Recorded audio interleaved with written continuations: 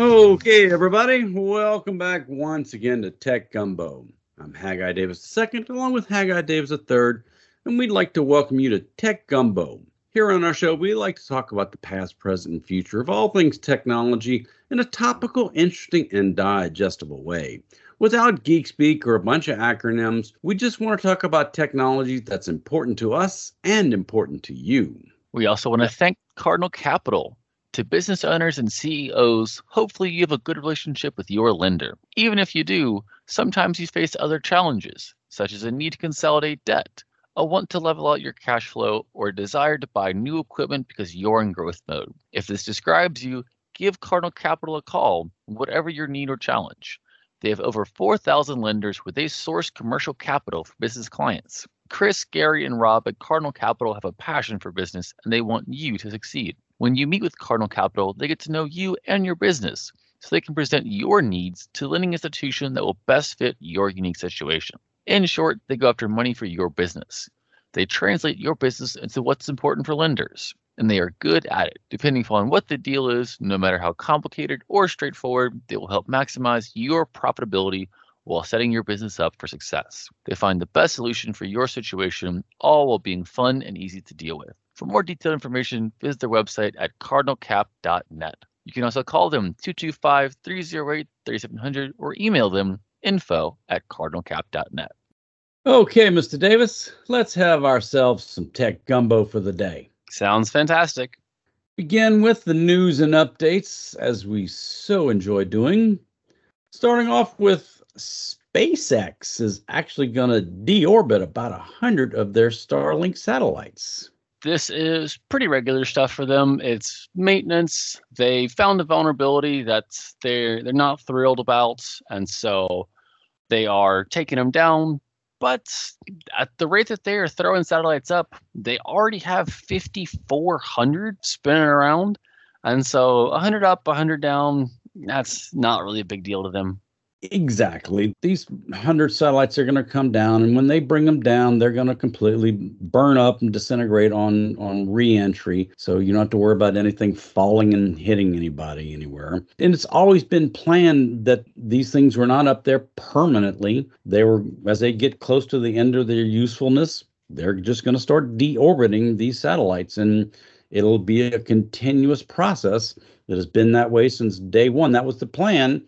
They're going to keep putting more up and keep bringing more down, so that they're always got the newest, best up there. But not everyone is happy about this. The group of astronomers that are the Committee on Peaceful Uses of Outer Space at the United Nations is shaking their fists at this. They are one of a lot of different groups of astronomers who are very upset that the SpaceX satellites do pollute the night sky and are making it very hard for ground-based astronomy to happen. They're just not necessarily pulling on the strongest of levers here.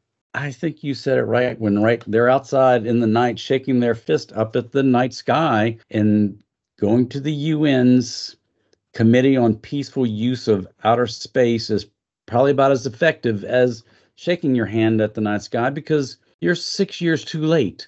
If you'd have had this conversation in 2015, 16, and 17, when SpaceX was saying they're going to put up 12 to 30,000 satellites, that was the time to have this stop. It's a little too late. I mean, this is like complaining because your barn is leaking, but the barn has already burned down, and there's grass growing back up where the barn once was. Also, the UN is not the organization which would have the power. Even if this wasn't already several years afterwards, if you went to the US government, you went to NASA, or you went to other US agencies, they would be the ones to actually be able to do something about this. Trying to get a draft provisional agenda to be discussed in a committee, to have hearings on it, to develop recommendations. You're just years of bureaucracy of people all sitting around and agreeing. This is bad. No one is in favor of this, but there's just no actual way for this to turn into action. This is yelling into an echo chamber, that having something repeated back to you that you want to hear, but it's going to have, as you said, zero effect. Speaking of echo chambers, NASA is beginning another one of their year-long cruise studies. They want to take and have a group of people living in a controlled environment, the Crew Health and Performance Exploration analog, CHEPA 2 mission. They want it to start in the spring of 2025 with 4 crew members inside a 1,700 square foot 3D printed habitat somewhere in Houston, probably down at Johnson Space Center, preparing for a Mars simulation. This is part of a long line of tests that NASA has done. NASA and other various space-interested organizations have been looking to see what happens when you put people in a confined space for a long period of time, because that's theoretically what a rocket trip to Mars would be, or a permanent stay on Mars would be. Months, years, decades of you and 5 or 10 of your soon-to-be closest friends trying to survive. And they have a really bad history of going terribly, because someone always gets upset, someone always gets their feelings hurt, and now you no longer have a team of scientists all working together. You have a bunch of petty individuals who are quabbling over the smallest of things, and it's gonna be tough. Hopefully that they've figured it out, but I'm not holding my breath on this one. Well, we all saw the movie The Martian, so we know it's a 9-month trip to get there, and depend upon where Mars is in its orbit in relations to Earth's orbit, it could be as much as a year and a half to get back. And so it's a 3-year mission to go to Mars if you're just going to do a round trip. But if you're going to spend any time there, now you're talking 4 and 5 years. Well, if you're only sitting these 4 people together for 1 year, what's going to happen in years 2, 3, 4, 5 during this trip to our nearest neighbor? My guess is that there's some plateau effects here, so that if you make it past the first month, if you make it past 6 months, if you make it to a year and everyone's still on a good page, that like second, third, fourth, fifth year, you've really gotten to know the people around you. There are still going to be new things that you learn, but you've really got an idea of your day-to-day. You're all working together and you have a functioning relationship. And so you also have to do it in stages, that if this one goes well and it's a 12-month process, and maybe CHAPA 3 will be 2 years and CHAPA 4 will be 5. So if you have 2 years work of education towards a doctoral program in science, technology, engineering, and mathematics, or if you've completed a medical degree, or you are a test pilot, please reach out to NASA, because they'd like to talk to you about maybe being a part of CHAPA 2, the Mars simulation. If I had the time, if I had the space, I'd consider it. I don't think your girlfriend would appreciate it. I don't think your mom would allow it. And you're a grown man. Yeah, that statement was predicated on ifs, and that is not the world that we live in. No, it's not.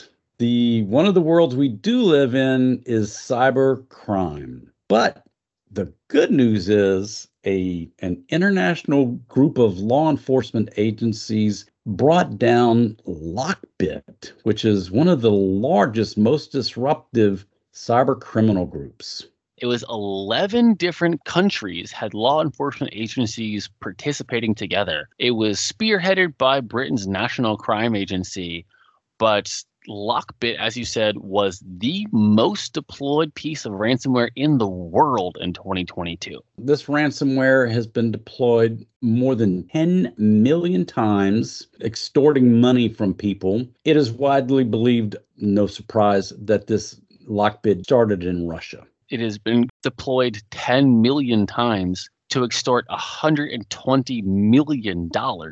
And so this is a large-scale organization. This has done a lot of damage. And so the fact that they've been able to bring it down, in addition to finding the decryption keys. And so a lot of people who had their stuff stolen will actually be able to be returned to them. That is so cool that more than 1,000 decryption keys were found on this site. It has been already released to servers in 28 different countries. According to the article, if you went to the Lockbit website, which I'm sure was on the dark web, there's a big logo that said, "This site is now under control of law enforcement." That's a really powerful message. If you show up at this site thinking you're going to get some ransomware and you see the FBI's logo on it. Not just the FBI, about a dozen different logos from Europe, from the US, Canada, Britain, I think some Eastern Asian countries as well. This was the best of the best globally. Moving on, the car manufacturers are facing some UN cyber rules, and it's causing them to stop manufacturing and supporting older model vehicles. Yes, this is specifically about one of the things which we've talked about on this show, and it's the fact that cars are now computers on wheels, but some of the vehicles made by Porsche and other manufacturers have been on the market for about a decade, and that they don't have the necessary cybersecurity infrastructure. Car manufacturers are having to face some really difficult decisions about building in cybersecurity protections for these vehicles, or at least allowing third-party developers to come up with some solutions, or to just say, that's it, we're not going to support them anymore. If you're going to drive these vehicles, you're now on your own. And that's ultimately the goal here, is that we need to be hardening our cybersecurity systems in everywhere where they occur, and cars are just a very obvious target for that. And so expect things like this to start happening in a lot of different places.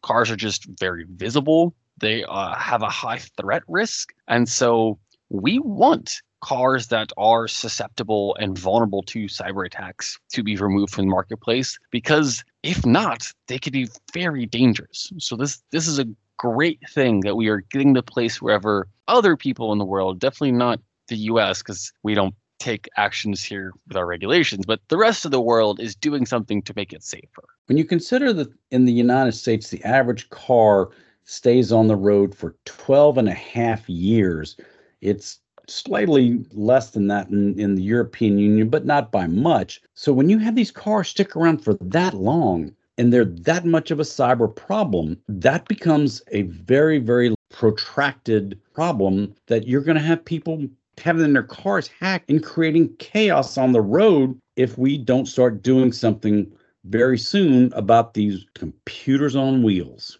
And it's not just the fact that they are computers on wheels, they are also electric vehicles on wheels. And here in the US, they're struggling a little bit. Hertz had originally, back in 2021, ordered 100,000 Teslas, and they're putting the brakes on that a little bit. Hertz is actually going to sell off 20,000 of the EVs. Now, they're still saying, hey, we're going to have EVs available to rent and everything. We're not getting away from the EV. We just don't need as many as we have in hand right now. Part of this is also due to the fact that Teslas are looking worse from a resale standpoint. Their resale value is dropping. And so that means that the value of that asset is less than Hertz originally expected. And in fact, you can start buying the 2021 Tesla Model 3 for 20 grand from Hertz, which is a really good price for that car. And so if you're someone who's looking for an EV, look at your local Hertz. That's a really great price for that. That's a nice vehicle. So this is part of a trend that we're seeing whenever here in the US, the EVs are taking longer to hit than people had originally estimated. The US is looking to relax regulations from the EPA that will allow a little bit longer timelines before you start to see car manufacturers being pushed into EV productions. The idea that the full electric cars are just not quite as ready for prime time for most people to go out and buy is just, there's a lot of things that go along with it. A lot of people don't want to spend all that money to set up the charging station at their house. They don't want to have to depend upon a charging station somewhere all around their city or town, or driving across the country trying to know. So more and more people are still looking towards hybrids. Plug-in hybrids are definitely the technology that is ready right now, and that plug-in hybrids offer a fantastic break even or for a fantastic balance in terms of you're going to get much better mileage per gallon whenever you are using that hybrid engine, but you also have that backup of it is still going to consume some gasoline. And so, electric vehicles are just not quite ready yet. I think 2 to 5 years we'll really start to see them in a lot of different places, but they're just not quite there in the way that hybrids are. The idea that when you have a hybrid, doesn't matter how cold it is outside, I can pull into a gas station, I can fill up my tank with gas and drive on. And when I find if it's a plug-in hybrid, if I find a charger, then I can charge it. And some of the original models of hybrids, that one of those when you pump the brakes, that's what charges the battery and gets great gas mileage. Yeah, I think it's also important to note that electric vehicles are facing issues not just on the demand side, but also on the supply side. That the amount of power that we're going to need to start generating is pretty tough. That we are in the process of trying to ramp up all of our, electricity production at our factories and our power plants, but the demand is increasing not just from EVs, but also data centers and AI and even cryptocurrency, and it's only exploding in growth. The fact that the demand for electricity by the data centers and AI alone, cryptocurrencies, those are on the downfall. They're not quite consuming the power that they once did because everybody's going to AI instead. Is still that demand is going to double in the next 3 years. And when you have that kind of a demand for that much more power, you don't have the ability to build the infrastructure to get that power out across the grid that quickly. You don't have that many more charging stations so quickly, readily available for everyone. It's going to make it harder to have a fully electric vehicle. Yeah, we're bringing a lot of solar online. We're bringing a lot of wind online. We are increasing our renewable energy production. We're just also increasing our energy demand. And so we're in this place wherever both of these things are increasing, and that's a good thing. We think that having data centers are incredibly valuable for society. We think that AI, when used properly, we'll get to that in the next segment, when used properly, is going to be a fantastic thing for society. And so we want to be able to power these incredible human inventions. We just also need to make sure that the power that we're using is sustainable.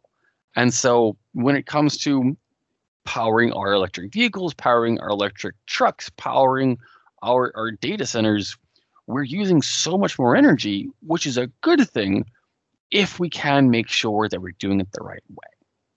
When you consider there's about 8,000 data centers around the world, a third of which are here in the US alone.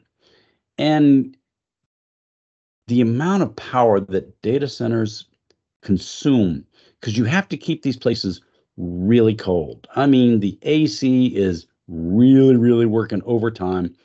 And then the power that these servers inside the data centers draw is phenomenal. You're putting a real strain on the power grid. And we're just talking about these 8,000 data centers. This isn't your home, your business, any of those other types of all the power, the street lights along the street going down the road at night. We're talking about just data centers alone. Well, part of the reason why they're so prominent is because of their explosive growth recently. And you also see it in the water consumption. That's part of that cooling process is also uses a lot of fresh water. And so in California and Texas, where they've had issues with that recently, you're running up against a lot of your natural constraints. And so it's on these companies to make sure that they're being thoughtful about how they implement all this. It really has become quite the issue, and we'll see how it plays out. The electric grid's got to get better. We want to thank General Informatics for sponsoring our show. General Informatics is an information technology firm with a mission to make our clients even more successful through the best use of technology. Based in Baton Rouge, Louisiana, General Informatics is a premier IT managed service provider delivering exceptional managed IT solutions to a diverse base of customers across the southeastern United States. From the beginning, we have maintained our commitment to meeting the growing needs of our clients through continuous innovation. With over 20 years of experience and a team of 180 plus employees, including technicians, engineers, program designers, GI has evolved to become the leading IT partner of business schools and government agencies. Our managed services teams can run your digital infrastructure or support your team on an on-demand basis, letting you focus on your business strengths. This has become a proven formula. So proven that 98% of our clients continue to do business with us year after year. Whether you need IT services, new technology, or have a question, visit us on the web at geninf.com. If you enjoyed our show today, we are here on Talk 107.3 FM every Saturday at 4 p.m. and the show reruns Sundays also at 4 p.m. If you missed any part of the show or you'd like to hear this or previous episodes, check out our podcast, available on almost every podcast platform, including iTunes, Spotify, Podbean, Google Podcasts, Amazon Music, Audible, and more. When you're there, be sure to subscribe so you get notified every time we post a new episode. If you like our show or you have any suggestions, let us know on our website at www.techgumbo.net. Thank you for listening to Tech Gumbo.